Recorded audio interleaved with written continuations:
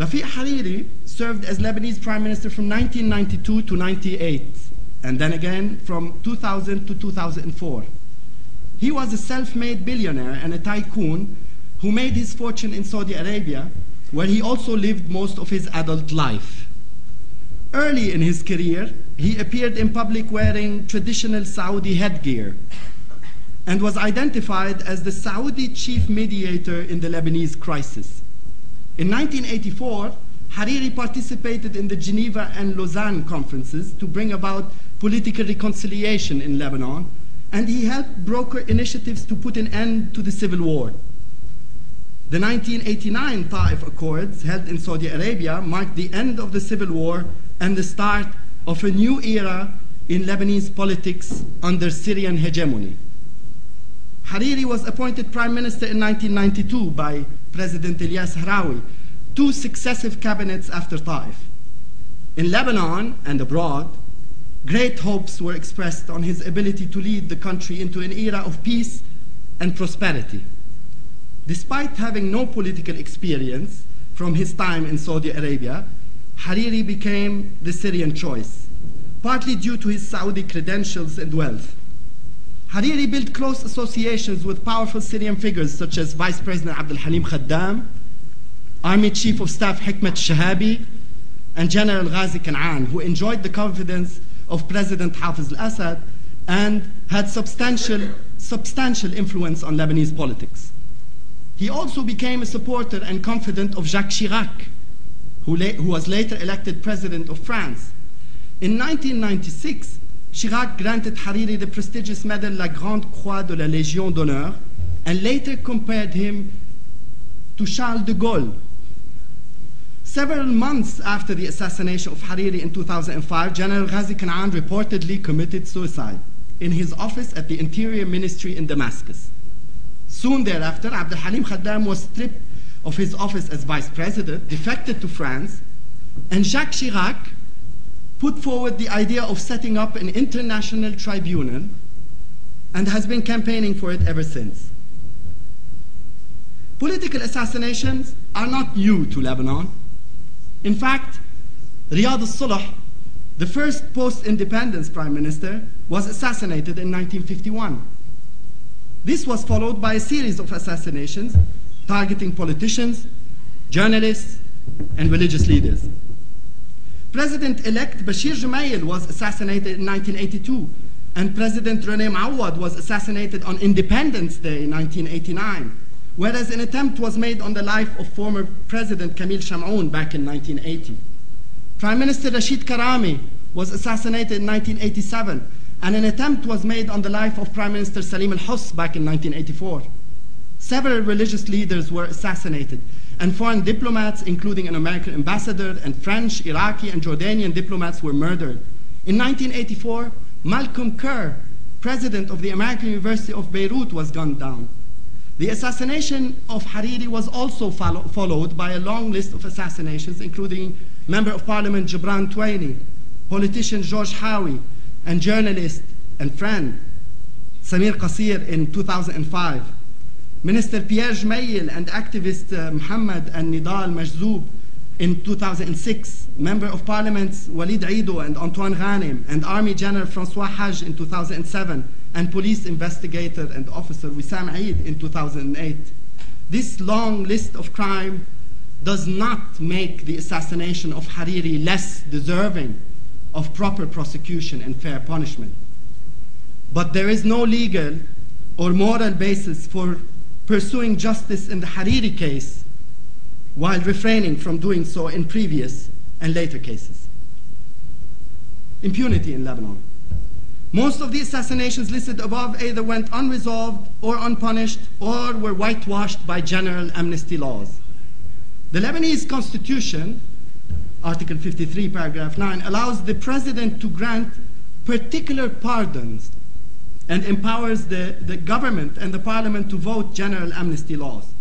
Since independence in 1943, every single Lebanese president and almost every cabinet and parliament granted amnesty to hundreds and perhaps thousands of presumed criminals.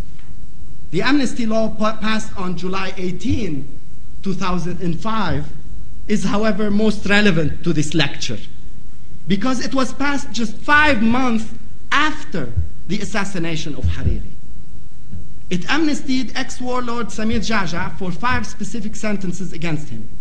In one of those cases, Jaja was convicted and sentenced for the assassination of Prime Minister Rashid Karami in 1987.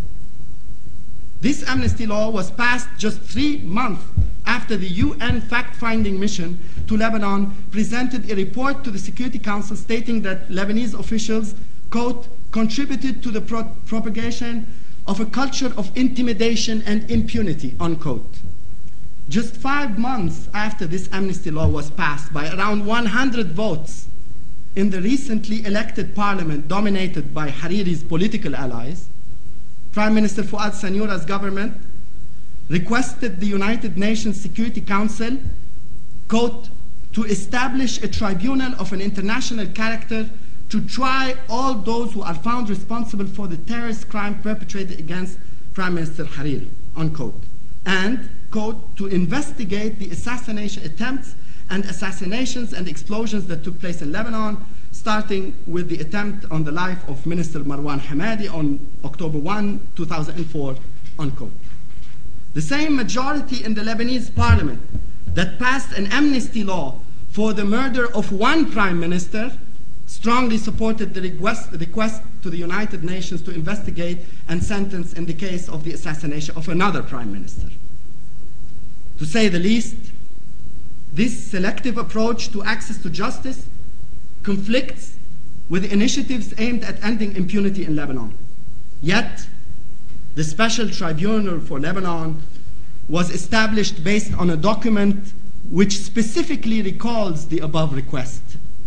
And Secretary General Ban Ki-moon declared on the day the tribunal was launched that it, quote, marks a decisive milestone in the tireless efforts by all Lebanese and the international community to uncover the truth, bring those responsible for this assassination and related crimes to justice, and end impunity, unquote.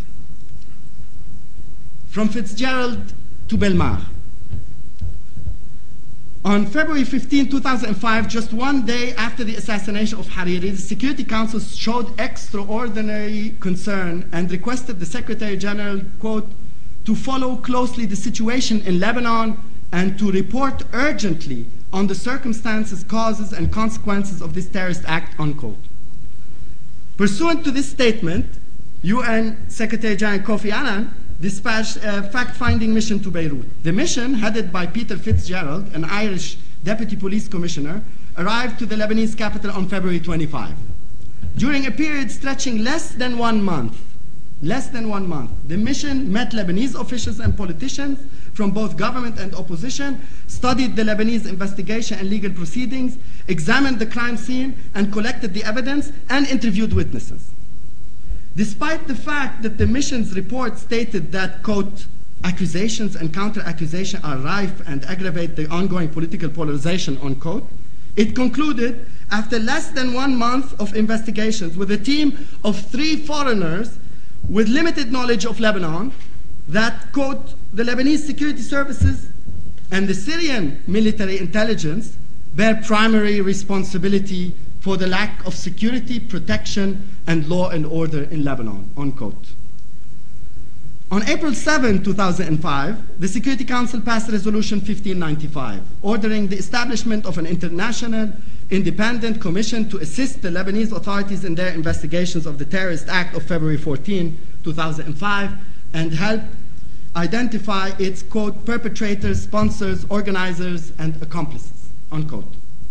Security Council Resolution 1757 reads, quote, the Special Tribunal shall commence functioning taking into account the progress of the work of the International Independent Investigation Commission, unquote. Evidence collected by the UNIIC, quote, shall be received by the tribunal. Its admissibility shall be decided by the chambers pursuant to the international standards on collection of evidence. The weight to be given to any such evidence shall be determined by the chambers, unquote. Berlin's prosecutor, Detlef Melis, nicknamed the German fox by Lebanese media, was appointed as head of the commission. And on October 20, 2005, the Security Council received his first report, in which the commission concluded that, quote, there is converging evidence pointing at both Lebanese and Syrian involvement in this terrorist act, unquote. However, evidence gathered by the commission he headed was insufficient to support indictments of Syrian officials or anyone else for Hariri's murder. Melis expressed otherwise. He had recommended the arrest of 8 Lebanese. 4 among them remained behind bars for almost 4 years and were later released by the tribunal, as will be further explained in the second part of this lecture. On December 15, 2005, Melis resigned. And on January 11, 2006, he was replaced by Serge Bramertz. Unlike Melis, the new commissioner refrained from making public the details of his work. The Belgian commissioner, or investigator, maintained a high level of professionalism. No mention was made of witness testimonies implicating the Lebanese or Syrian officials or any other evidence of their complicity, nor was Melis's conclusion on Syrian involvement in the assassination of Hariri repeated. The commission's mandate under Bramertz was widened, and it submitted 6 reports to the Security Council. The commissioner underlined the fact that the inquiry only made sense if it leads to judicial process and that it is committed to a special tribunal. However, after 2 years of criminal investigations, the gathered evidence remained insufficient for issuing indictments. A rare substantial sign of progress in this investigation appeared in his 3rd report, in which he confirmed the theory of a suicide bombing to assassinate Hariri. Bramertz stepped down on January 1, 2008, and was replaced by Daniel Belmar. UN Secretary General Ban Ki-moon named Belmar as commissioner to be metamorphosed into the prosecutor of the Special Tribunal upon its launch. Belmar, as commissioner of the UNIIC, made it clear that the investigation is not nearing completion. Quote, I cannot tell you next year at this time, or in 6 months, or in the 3 years, I will have results, unquote. Belmar told the news conference in April 2008. This remains his position today as prosecutor to be. During a recent visit to Beirut, he repeated verbatim that he, quote, cannot give a timeline for the filing of an indictment, unquote. The banal fact is that a prosecutor is supposed to prosecute. And if he's still doing the job of the investigative commission, whose mandate ended in February 28, 2009, then launching the Special Tribunal for Lebanon in March seems insignificant. The very Special Tribunal for Lebanon. On March 29, 2006, the Security Council had unanimously passed Resolution 1664, creating an international tribunal. It requested Secretary General Kofi Annan to negotiate an agreement with the Lebanese government, quote, aimed at establishing a tribunal of an international character based on the highest international standards of criminal justice, unquote.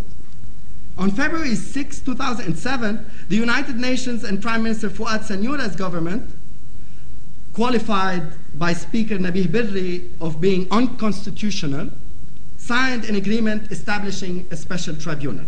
However, after 4 months of internal political tensions, no agreement was reached within Lebanon's parliamentary forces over the agreement signed on February 6, and the parliament failed to convene.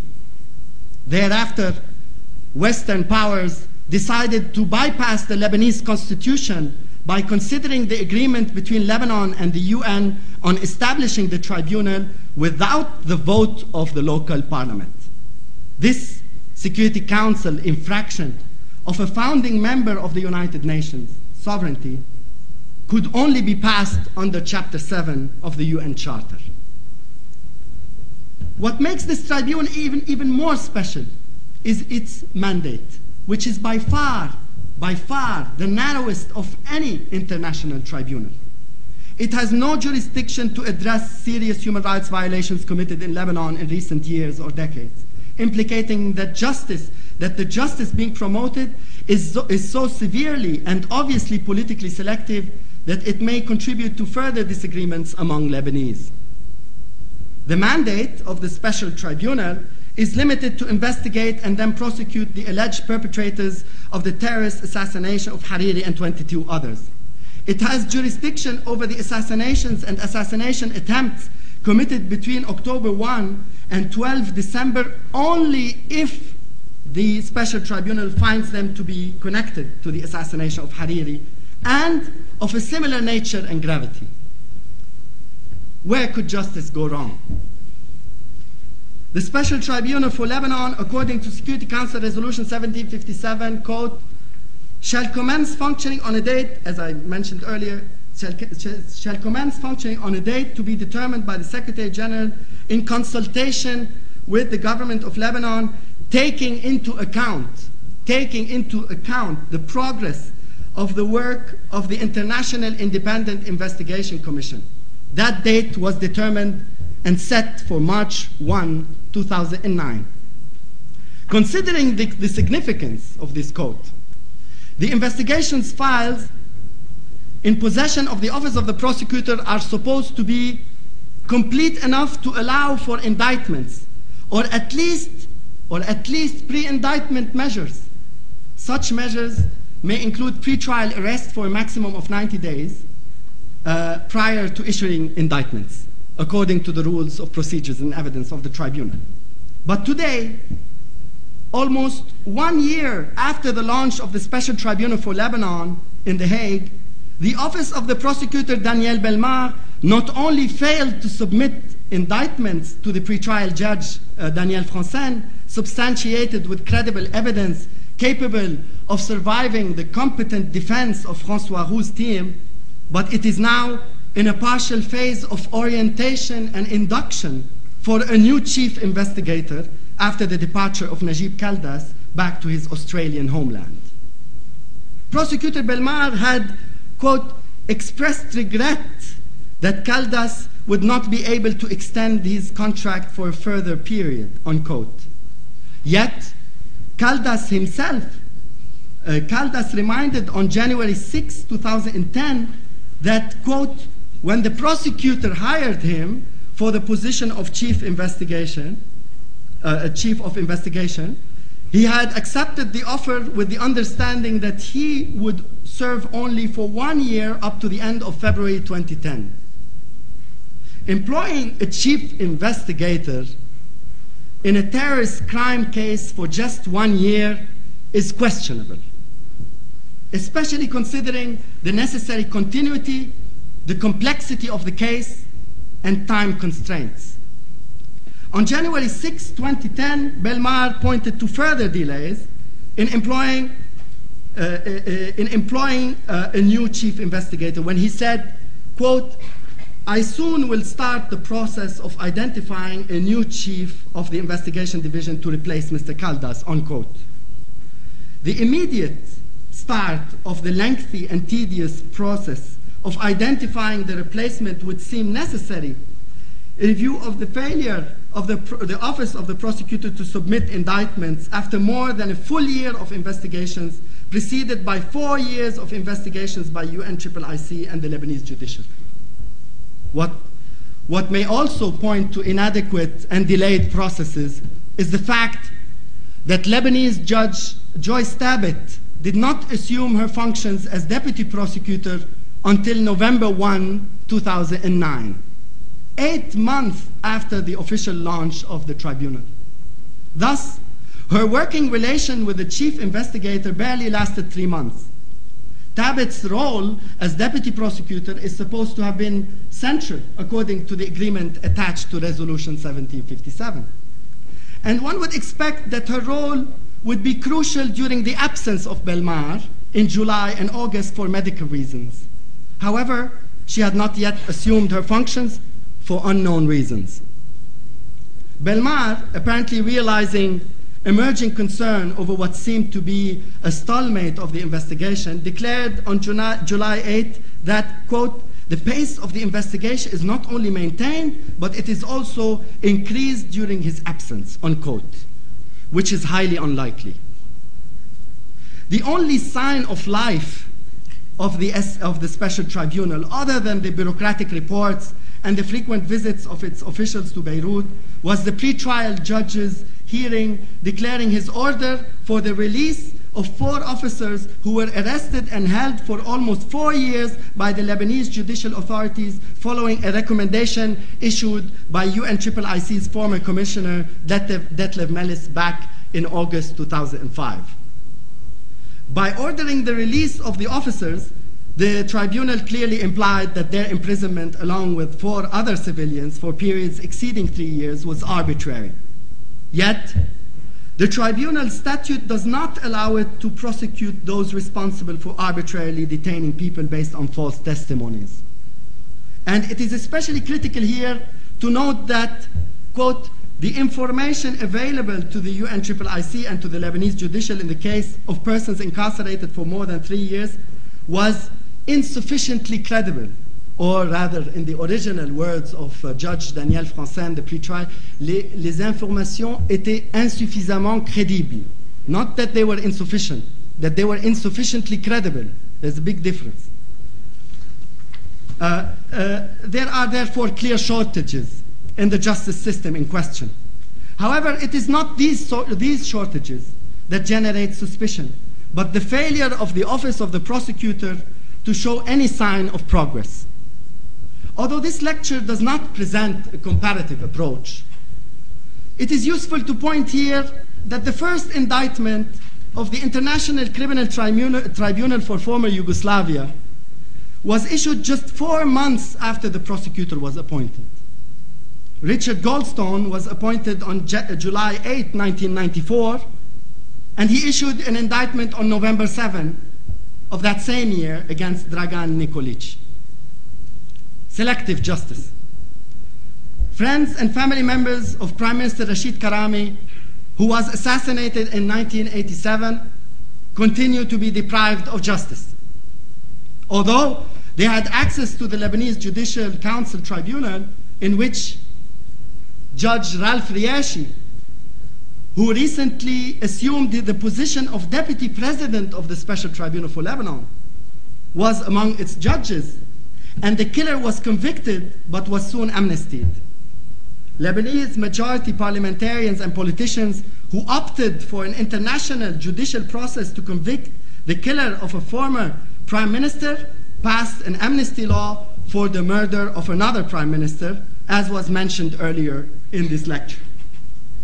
The agreement between the United Nations and the Lebanese Republic on the establishment of the Special Tribunal for Lebanon includes a Lebanese commitment, quote, not to grant amnesty to any person for any crime falling within the STL's jurisdiction.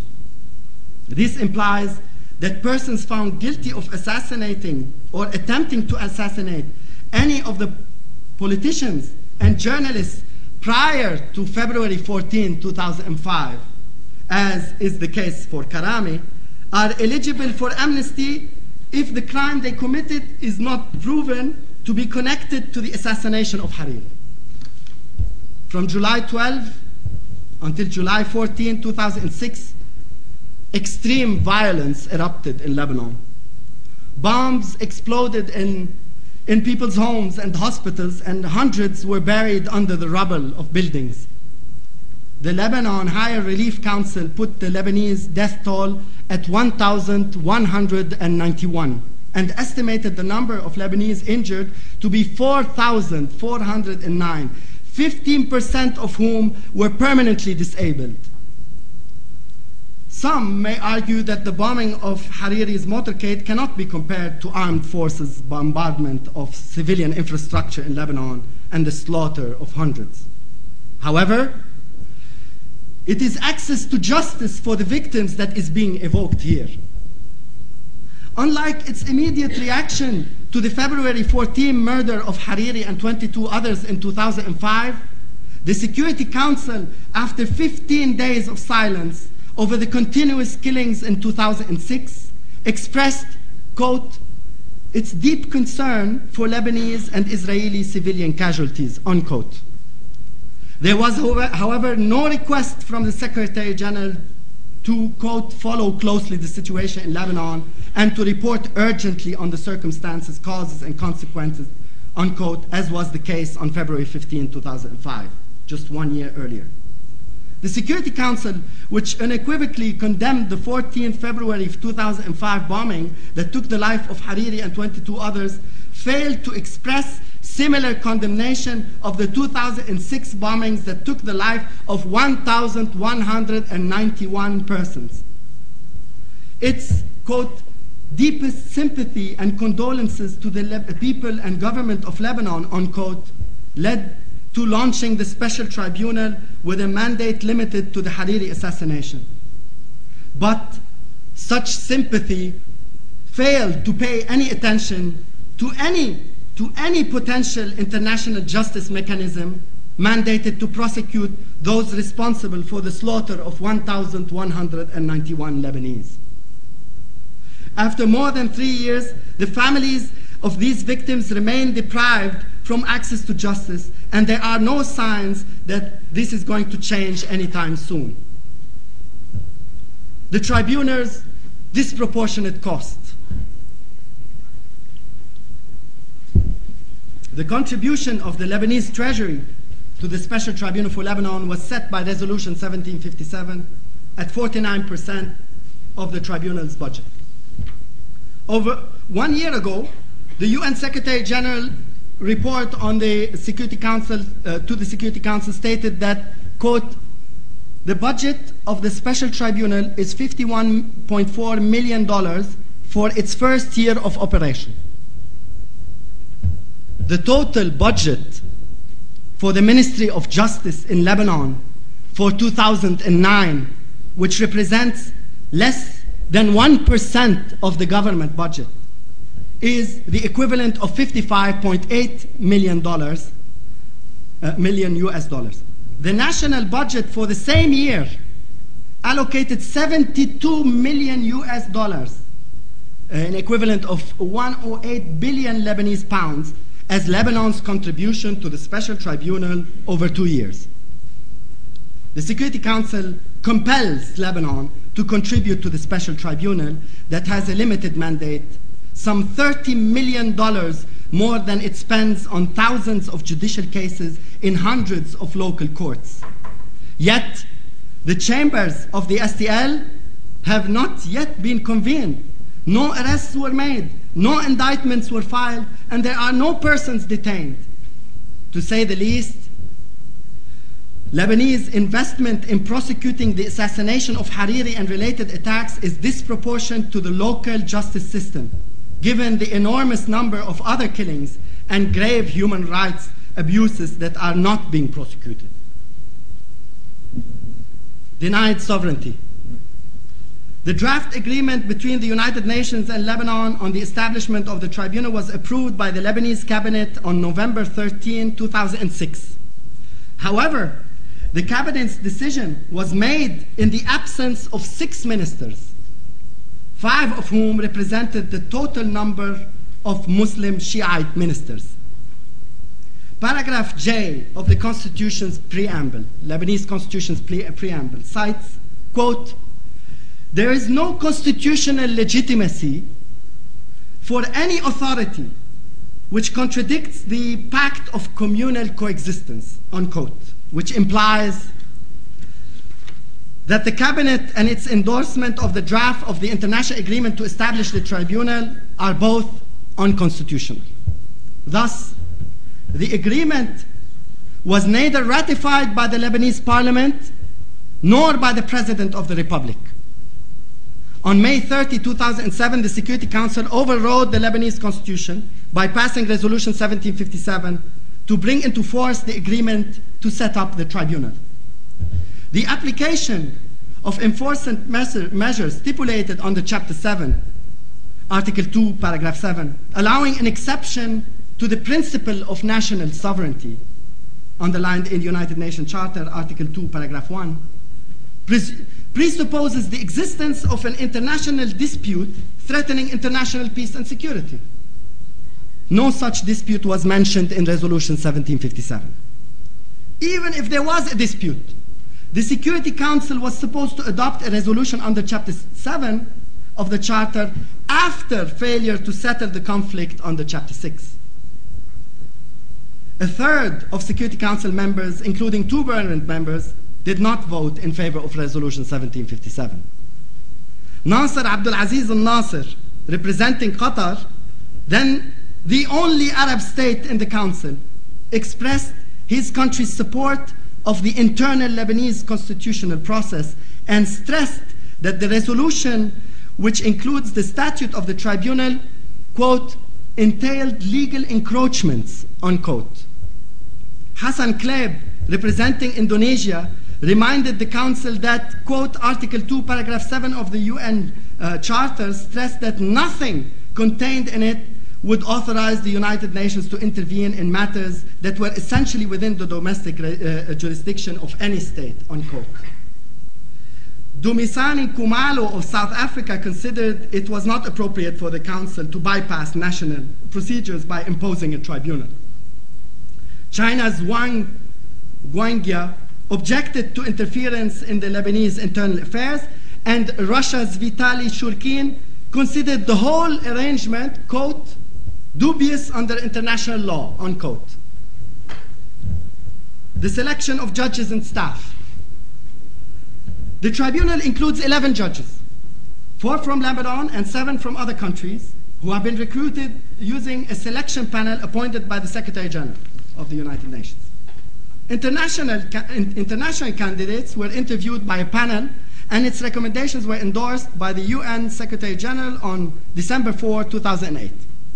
As for the Lebanese candidates, they were selected by the Lebanese Supreme Council of the Judiciary and sent by the cabinet to the Secretary General.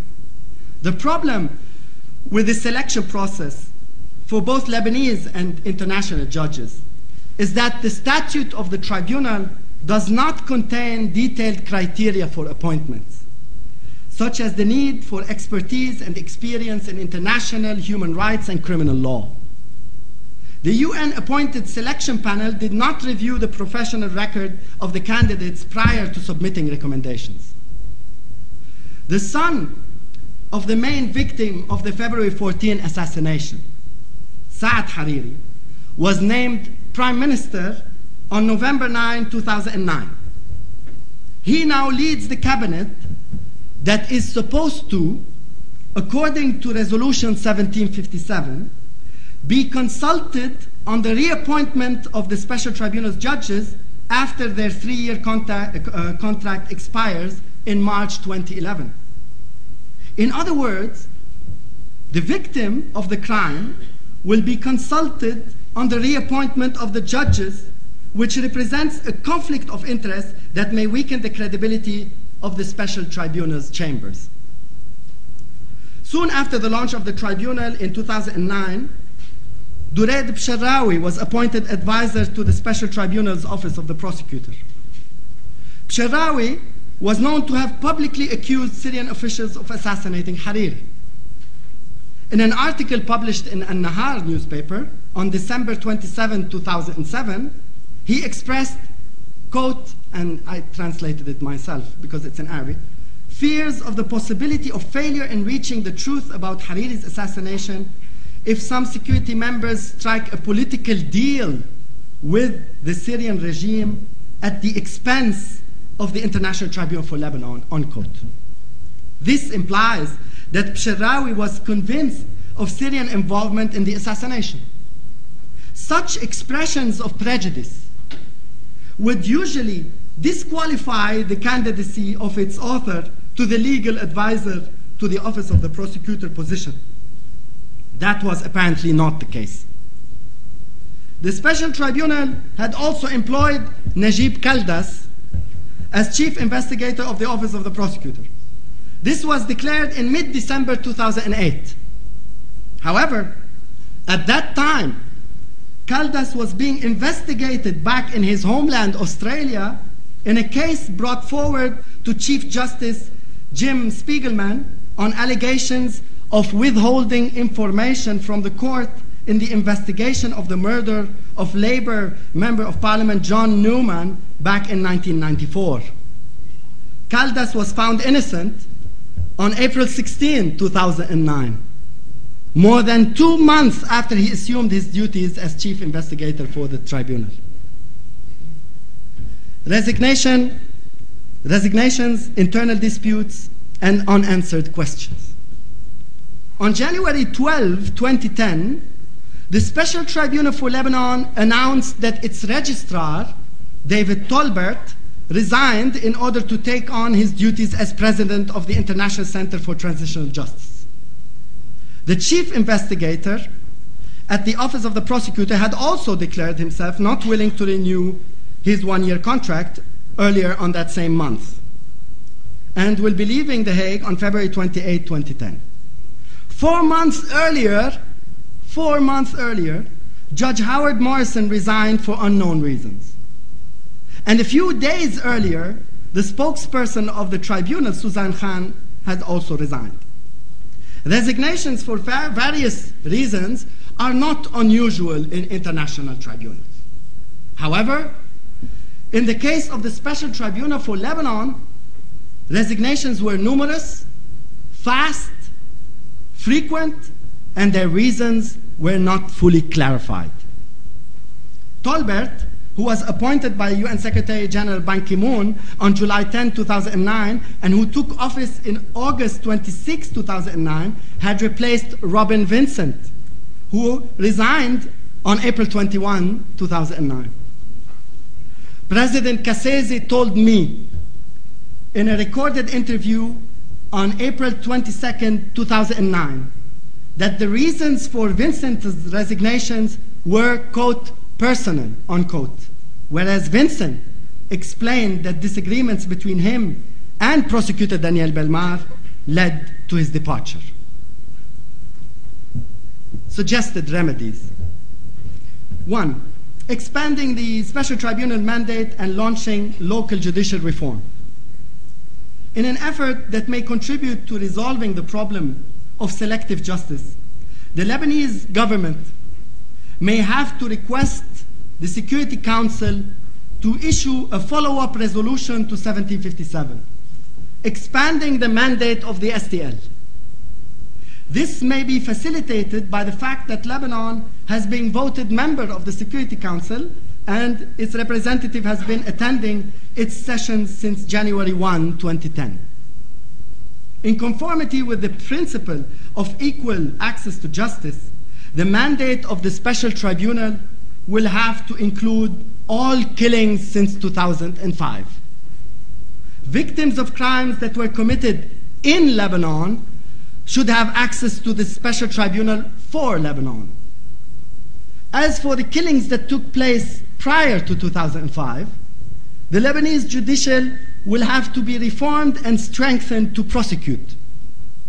This may require constitutional amendments, including the elimination of amnesties. Although the application of these recommendations may seem politically problematic in Lebanon and perhaps in the Security Council, the current position and expected outcomes of the Special Tribunal for Lebanon do not just represent serious challenges to justice, but may threaten peace and security in Lebanon. Number 2, review of the STL employment process. The Special Tribunal is supposed to be based on the highest international standards of criminal justice, as was cited in Resolution 1757. This presupposes a rigorous process of selecting candidates for employment in the tribunal. Such process requires a careful review of the professional and personal background of candidates and the publication of detailed biographies of employees and judges. Focus on the professional background and experience of candidates should also be done on their political background. This is vital in view of the fragile and weak consensus among various local conflicting political groups and the fact that the establishment of the tribunal was not formally approved by the parliament. Regarding the appointment of Lebanese and international judges, The transparency of the process is recommended, and publishing detailed biographies may also be useful. Number 3, effective outreach and responding to public and media concerns. During a recent visit to Beirut, the Special Tribunal prosecutor, Daniel Belmar, quote, stressed the importance of the confidence of the Lebanese public and the Lebanese institutions in the integrity of the Special Tribunal as a judicial body, unquote. Multiple resignations and departures from the tribunal during its first year may not affect public confidence, especially since this occurs in other tribunals. Yet, the absence of clear official explanations for the reasons for such resignations induces doubt and even suspicion. The resignation of 2 registrars consecutively fueled a number of questions that were not clearly answered by the tribunal's public information and press office. No explanation whatsoever was given to the resignation of Judge Howard Morrison, and the chief investigation departed just 1 year after his appointment. Taxpayers in Lebanon, who cover 49% of the tribunal's cost, do not exactly know how the money is being spent. President Kassesi's 6-month report on the work of the tribunal since its launch on March 1, 2009, does not include information about cost and spending. Concluding remark.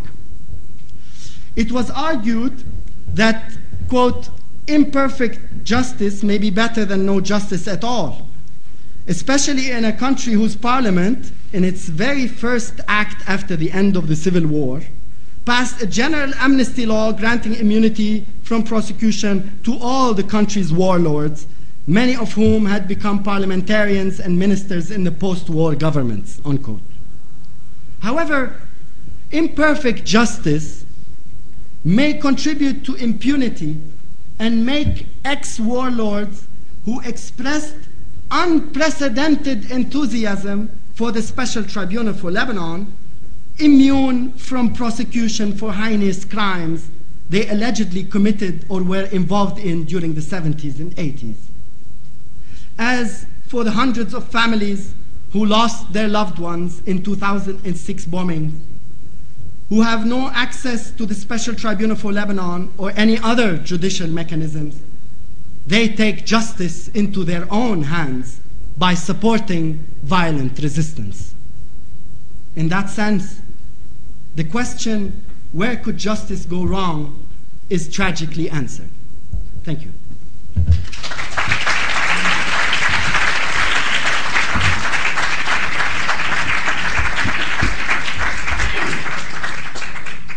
Thank you, Dr. Nashabe, for that very detailed social, political, legal overview of the background, the context for the tribunal, and its various shortcomings, I think might be the word that comes to mind.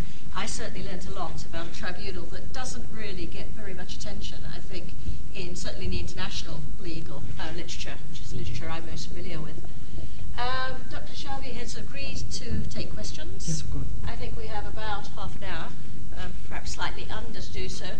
I imagine there's going to be a lot of questions, so can people please keep them brief, to the point, and try to avoid commentary, but rather direct and particular questions, and please introduce themselves to the audience as well.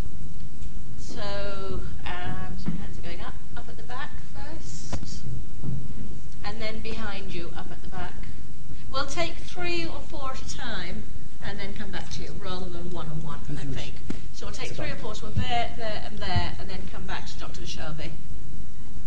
Okay, I know you said no comments, but I do have some, I have a lot of, Could you introduce yourself, please? Yes, my name is Ziad Choboulsi. I'm an LSE student in social and public communication. I used to live in Lebanon and witnessed the whole Hariri assassination, as I guess everyone here is an LSE student. I mean, most of you are LSE students, witnessed manifestations, everything. I mean, everyone took part of it. Just keep it brief. Yes, I'll keep it brief. Dr. Nashabe clearly designed the timeline of what happened during the last years. But of course, the bias is obvious, and because I can't see Dr. Nashabe is failing to show that the fact that some people announced back in 2007, 2008, 2009 that maybe the Syrians might be behind it. It's because the Syrians only withdrew from Lebanon in 2005. As you said, there was the hegemony of the Syrian regime, and I'm sure you will agree that the Syrian regime actually controlled the judicial system. So back to my question is, of course, you mentioned Dr. Samir Jaja 3 times in your lectures, although it's about the Special Tribunal for Lebanon. My concern is, I guess both agree and everyone agrees that when the Syrians were in Lebanon, the judicial system went clearly wrong because it couldn't function well, of course. Notwithstanding the body language and the aggressive tone, and so what are your thoughts on how did justice go wrong before 2005? And if it's not going better, probably after 2005, with more freedom and more capabilities to express oneself. Thank you. Okay. All right. I'm sorry, I'm going to make an exception. Answer this now. I just I was just allowed to do that because there's a very important point here to mention. I mentioned, yes, Samir Jaja, and there is a case law for the tribunal, and it's published on its website. And there are 4 cases considered the background for this tribunal, and you can check it on the website. And 3 of those indict and prosecute Samir Jaja, and these are on the website of the tribunal as background. And Judge Riashi, who was in the tribunal. I'm not saying that the decision that was made against Samir Jaja was fair, but I'm saying that the same judge who was on the tribunal for the Higher Judicial Council is vice president for the tribunal now. So therefore, if you consider that the decision by the court is dubious back then in the 80s, why would you not consider the decisions to come in the tribunal, since the same judge who was sitting on that tribunal back then is the vice president of the current tribunal, the Special Tribunal for Lebanon? Same man. Okay. The person behind you, I believe, had a question. Yes, hello. My name is Rita, and I come from Lebanon too. I'm a student at King's College in the Department of War Studies. First, I had some comments, but I will skip them to keep it short. I just want to ask about the results of the several missions. You said that they all led to the thing that Lebanese and Syrian intelligence were involved, which means this is a breach in security, and no explosive can go in the country without this breach. And we know the powerful people to leak these kinds of things. I mean, who possesses weapons in Lebanon except Hezbollah, other than the government? Okay, and second, the 4 imprisoned officers that were released, well, I think regardless of the case, they deserved this. I mean, because of what they did previous to 2005 with the student. I was a student and I was hit by them. Anyways. Have you an actual question? Yeah. So you said the International Tribunal was politically selective. Can you tell us exactly how? And why do you think did Belmar fail? Okay, I believe there's one down here. Sorry, one moment, wait for the microphone. Thank you. Nasser Kalawoun. Thank you, Dr. Nashabe, for this meticulous lecture, and I followed your own writings and Al-Akhbar newspaper over the years. You follow the subject quite well, and I liked your own interview to Judge Kassizi in The Hague. My question is, I wouldn't argue with what you said about following and the faults of the court or the process itself from day one to now. But would it lead a person to say that in this case the logical conclusion is no court is better than court? That's one would see. So how can justice be served in this case if we go towards this conclusion? The number one, in political terms, your argument no matter is quite fair in legal terms, but it does serve the views of one half of Lebanon against the other, and it's been used as such. Can you deny this? Thank you. Take one more in this round at this point. Person in front here, and then we'll go to another round afterwards. Yeah, my name is John Silverman. I'm a journalist and academic, and although I'm no expert on Lebanon, I do have some illuminating insights into the processes of the STL, because last year I've covered and written quite a lot about a number of international tribunals, and the STL approached me last year to run a forum in Beirut for the media, and Omar knows that. He was going to be one of the people that contributed. And I have to say that his assessment of the tribunal and the flaws in the tribunal, I think underestimates the shambles that this tribunal is. I mean, my experience of international tribunals is quite wide. I've never come across a tribunal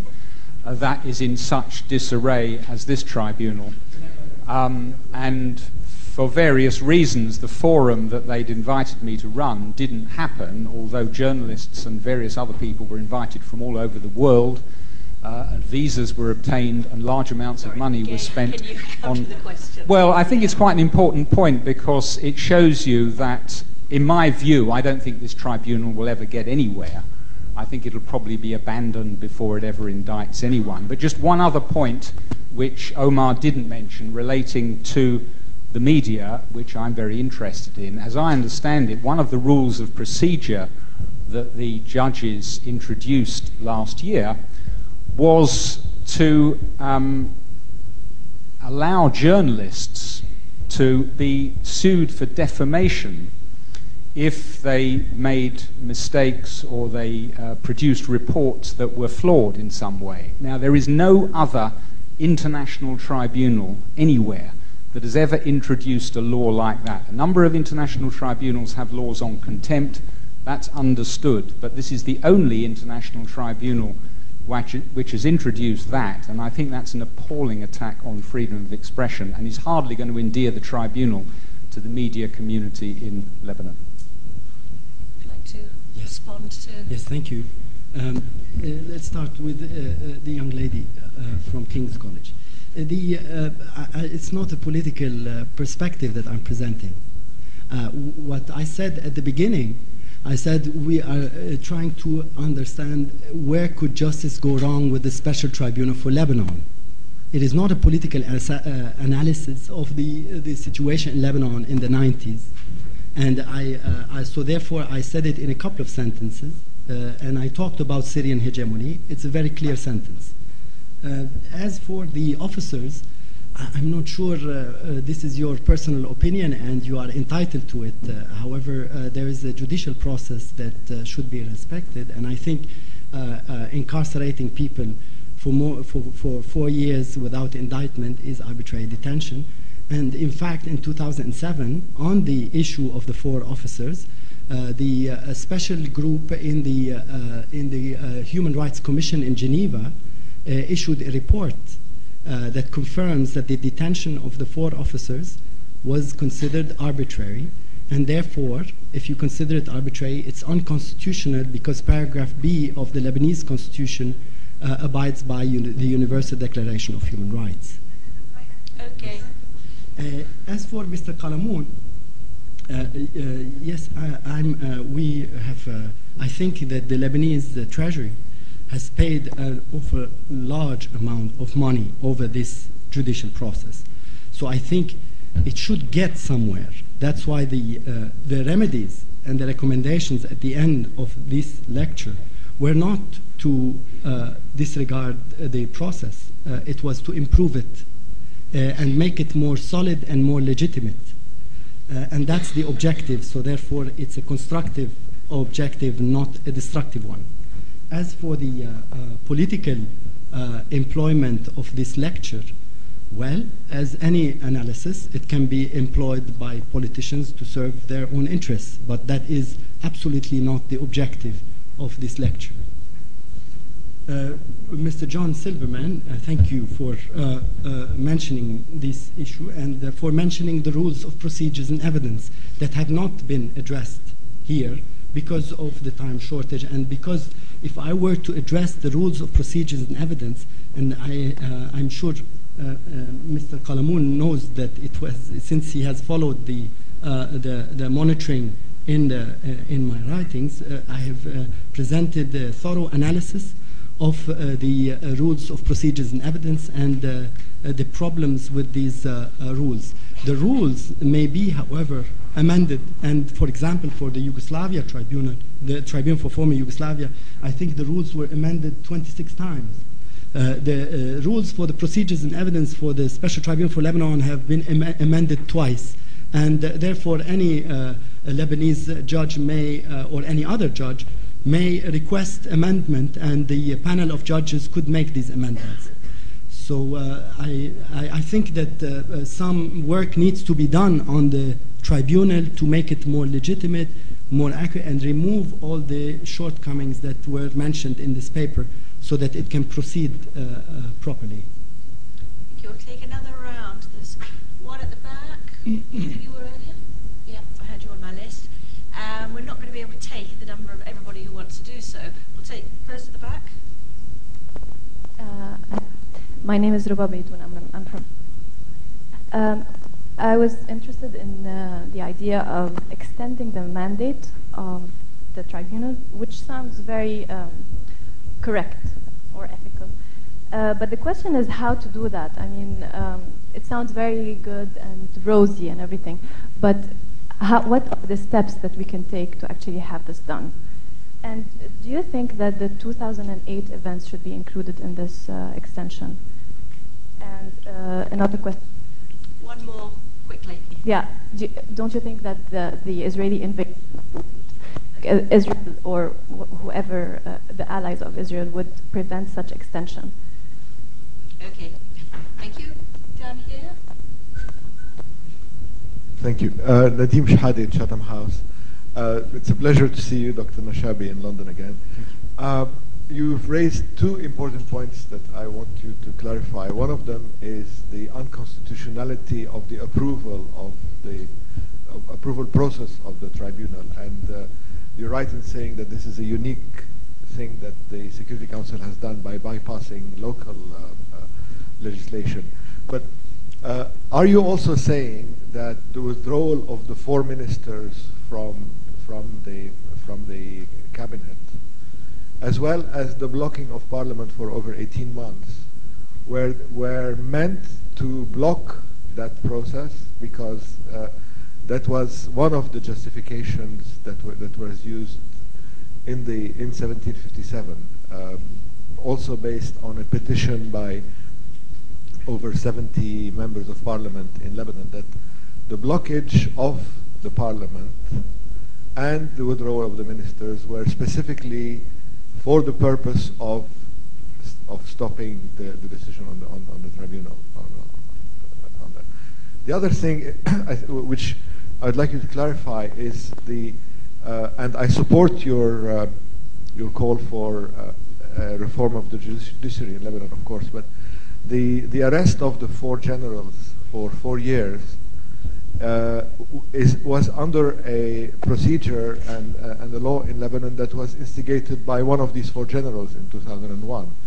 So the reason why they were released after 4 years was because there was a change in jurisdiction, and the rules of the tribunal do not allow for more than 90 days.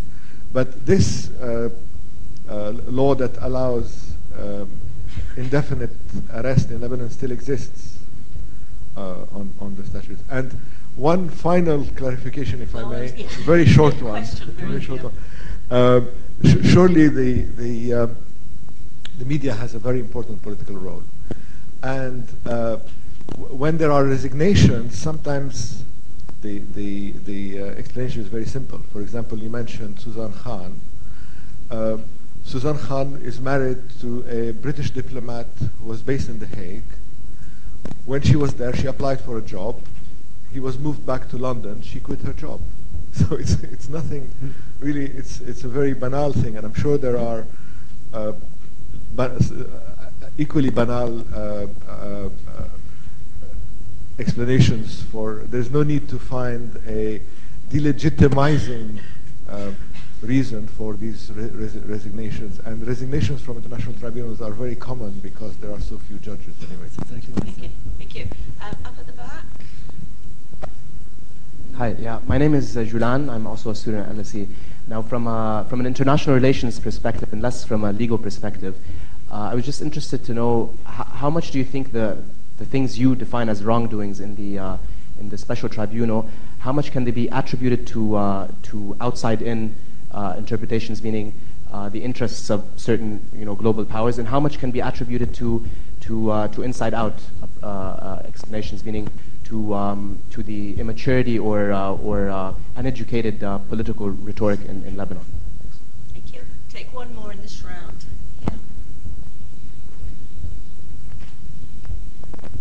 Just very brief questions. First of all, I was interested to know what you thought motivated the Security Council to create this tribunal in these circumstances, especially with their track record in regard to the ICTY and ICTR having such expansive mandates and this one being so specific.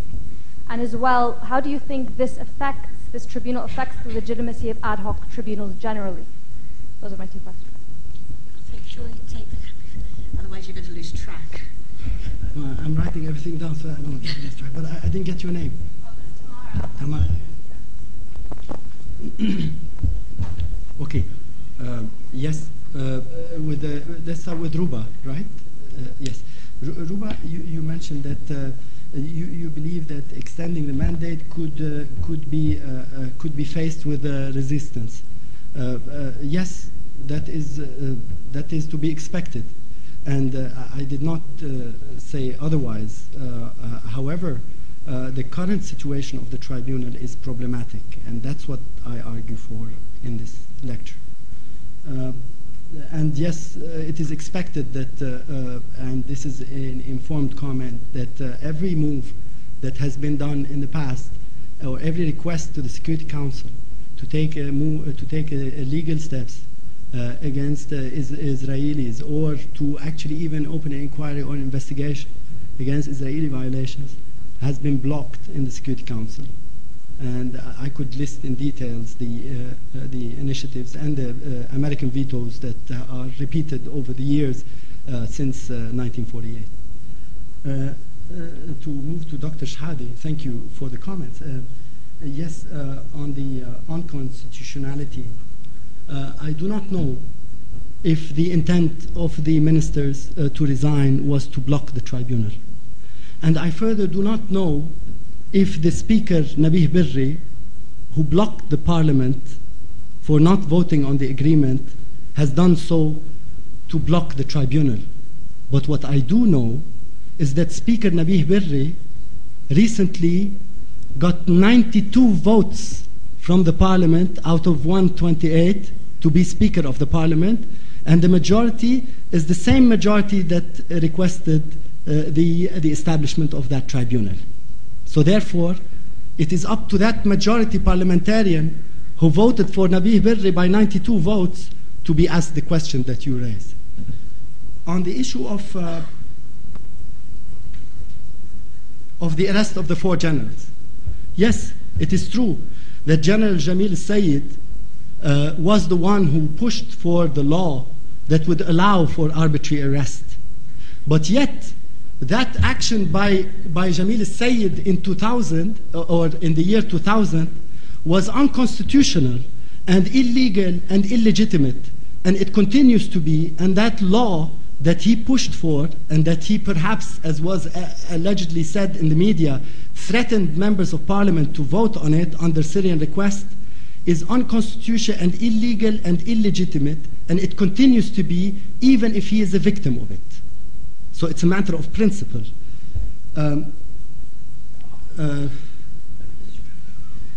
On the issue of Ms. Khan's resignation, who's, by the way, a close friend, yes, Ms. Khan explained to me over the phone and in many face-to-face that she resigned because she has a baby and her husband is a diplomat in the UK, and I wish her all the luck. Yet, that was not explained in an official statement by the tribunal, and therefore, this is only for me and not for the Lebanese public. The Lebanese public had the right to know in detail why Mrs. Khan left her position as spokesperson and moved to London. It would have been very simple, and it's one of the remedies that I suggest, that the outreach office of the tribunal explain to the Lebanese public and to the general public why the specific reasons, and there was no statement whatsoever by the tribunal on the resignation, on the reasons for the resignation of Ms. Khan, nor on the resignation of Judge Morrison. And even after I published that there was a suspicion that there is a conflict between Mr. Robin Vincent, the registrar who resigned, and Mr. Belmar, the prosecutor, there was no comment by the tribunal to clarify this particular matter. However, the tribunal, when I wrote about issues that had to do with remarks pertaining to the rules of procedures and evidence, the tribunal responded with a large expose that I published in Al-Akhbar. So therefore, not responding to one issue that is of delicate nature and responding to other issues that are of equal delicate nature is questionable also, and shows that there is a weakness in the outreach office of the tribunal that must be dealt with.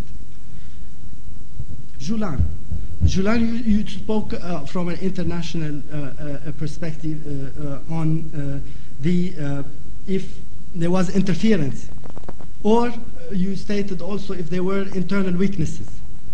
I'm not sure. This would require further examination and analysis. I cannot answer this question at this point.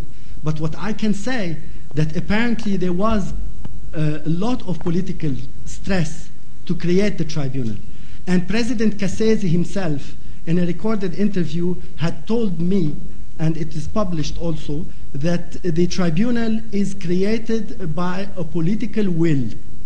And when I asked about the selective nature, he said, yes, it is the Security Council that created the tribunal based on political will and therefore political interests. Now, have there been any weaknesses inside Lebanon in analyzing the situation? Perhaps. I think the atmosphere was charged emotionally, and that created obstacles to reasonable analysis of the situation. The blast that I explained at the beginning of the lecture was so huge that it created an emotional shock in Lebanon in 2000, and therefore perhaps this created obstacles to analyzing the situation in a reasonable manner. For Tamara, what motivated the Security Council for 1757? I think I also would answer in the same fashion of Julan, that perhaps there were some pressures, but this will certainly, and to answer your second question, affect the ad hoc tribunals in general. And there were no recommendations in Lebanon. What was surprising is that there were no recommendations in Lebanon immediately after the assassination of former Prime Minister Rafic Hariri to sign the Rome Declaration. And therefore there were no requests to enter the ICC. Apparently there was a will to create a special tribunal, and that is a matter that needs to be further examined and analyzed if one is truly seeking justice and not political maneuvering or revenge. Thank you. We have to be out of the room at 8 o'clock at the absolute latest, so I think we've probably got time for 3 very brief questions, and so I'm afraid some people are going to be disappointed, and I don't know anybody, so it's a fairly sort of potluck who I choose, who I don't. In front here. Yeah.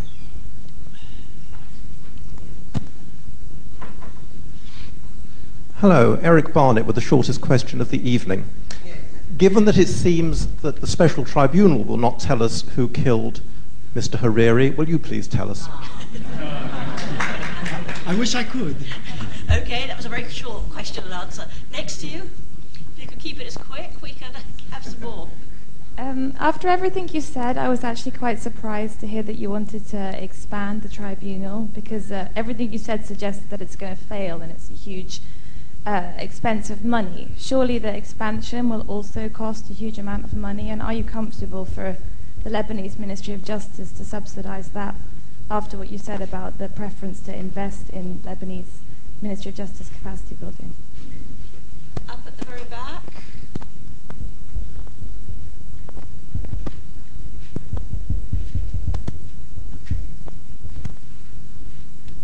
Well, if it's very quick, we might manage both of you. Hello, Nicole Nasih, LSE. I was wondering, why compare the Special Tribunal and the assassination with the 2006 war? Doesn't your comparison undermine the death of the Prime Minister and his colleagues? Aren't they totally different cases? So I'm not denying that the 2006 war is a breach of international law on human rights, but why the comparison in this case? Thank you. Over here, next to you. I think we can, as they're quite quick. Yeah. We can, yeah. So I have two brief questions. My first question was, do you think that the tribunal is going to come across information which they find politically inconvenient, and if so, will it just fail and stop to function at that stage, or do you think they might actually pursue something that's inconvenient to them? And the second question, which is somewhat related, which is, it struck me when you were talking about the sums involved in this. Is it not possible that the entire point of this exercise has nothing at all to do with justice, but simply is basically, it's a way for people in Lebanon to see that something is being done to mourn the loss of Rafic Hariri and the people who died with him, so that there can be this cathartic process in a similar vein that you see the very kitsch buildings that they put up in Solidaire and things like that. So. Thank you. If you could do it in one sentence each, here, and then that's it. So literally, okay, there first, as the mic seems to have got there first. My name is Muhannad Hasna from Lebanon too. Quick question: is there a duration for the International Tribunal, or will they keep having reports? Right, thank you. And last one. Yes, mine is more a comment on the problem of selectivity, which can be seen, I think, also from an international point of view. I'm Filippo Dionigi from LSE, a PhD student. And the selectivity seems also to me appearing also in the fact that this tribunal doesn't address a crime against humanity, but while on the contrary, the other international tribunals do. And I was wondering why you didn't address that. So I think essentially that the tribunal is not addressing the issue of crimes against humanity. Was that your crimes question? against humanity? Yeah, it's not against the crimes against humanity, I guess. Is that? Have you any comment on that? Yeah. Okay, thank you. That was everybody kept very nicely to allow as many people as possible to speak. So. Yes. Well, for Mr. Eric, I didn't say that the Special Tribunal for Lebanon is never going to find who killed Prime Minister Hariri. We are certainly very hopeful, and that's why I'm presenting remedies. It's not a waste of time and effort. It's for a purpose to actually, in the hope that this will improve its capacity at doing what it was set to do. As for the lady, yes, I think that the expansion of the mandate of the tribunal will cost more money, more than the $72 million. But what are the other options? To drop the $72 million in a tribunal that has so many shortcomings and so many difficulties, or proceed and actually increase the budget, because that budget anyway you're going to be spending it on local tribunals. So, and on improving the system. So it is a debatable matter. Yet, for sure now, we have paid $72 million, and Lebanon is indebted. We have a deficit of more than $40 billion. we're going through difficult times economically, and so therefore this matter should be discussed in Parliament. And the government had already committed itself to the tribunal in its government declaration recently. So therefore, apparently, Lebanon will proceed with this payment. So it might be more adequate to expand the mandate, even if we have to pay more. That's a suggestion to be debated. For the call, yes, I have in the words that I mentioned in this paper, I said exactly what you just repeated, that some may argue that it is not comparable. Yet, it is access to justice we are talking about. So therefore, would the victim of a crime have access to a judicial mechanism in 2006? Why is there a difference among people who have lost loved ones? Isn't everyone entitled to access to justice? That is the question I am raising.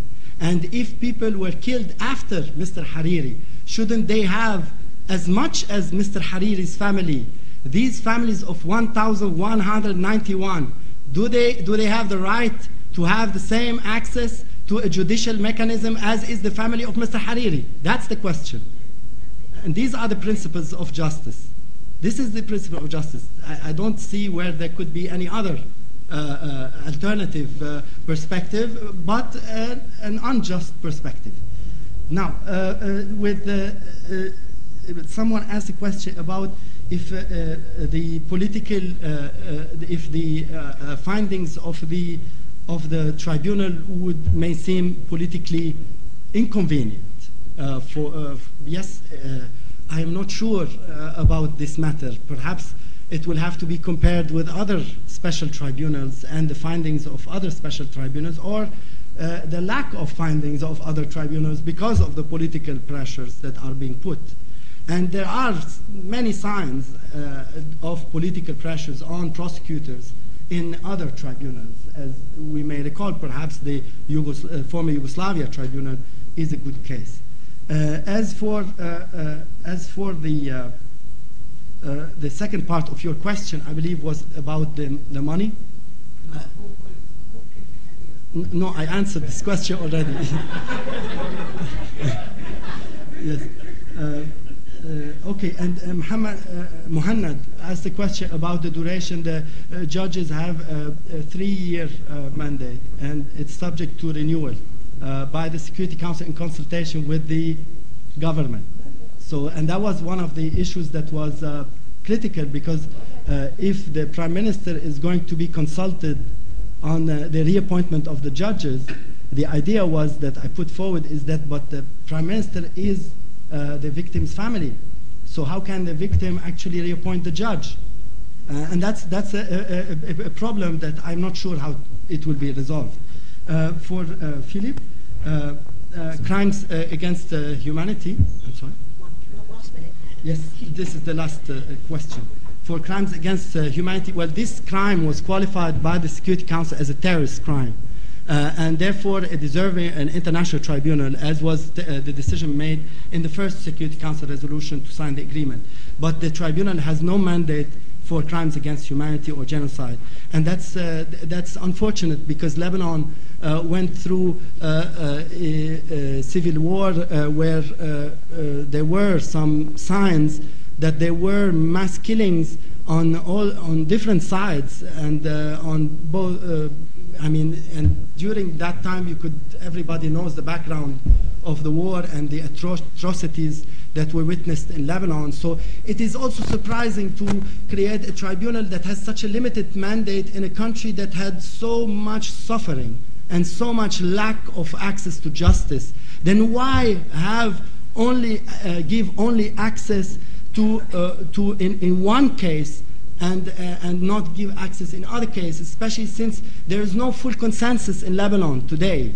So that is the question being raised today, and it continues to be debated. And the tribunal, and I would like to end by saying that I think that the prosecutor will come up with an indictment. I think that there is no way that the prosecutor Belmar wouldn't come out with an indictment. There was so much effort and so much money spent and so much data collected that in the end of the line, he will have to come out with an indictment. But what I am saying here in this lecture is that this tribunal, in its first sessions perhaps, the very legitimacy of this tribunal will be questioned and raised in the tribunal, and that will take a long time to resolve in the principal chamber and in the Court of Appeal later on. And this will cost even more money and will make people feel more unsure about the whole judicial process, and that should not be the case. And that is exactly 8 o'clock. So thank you.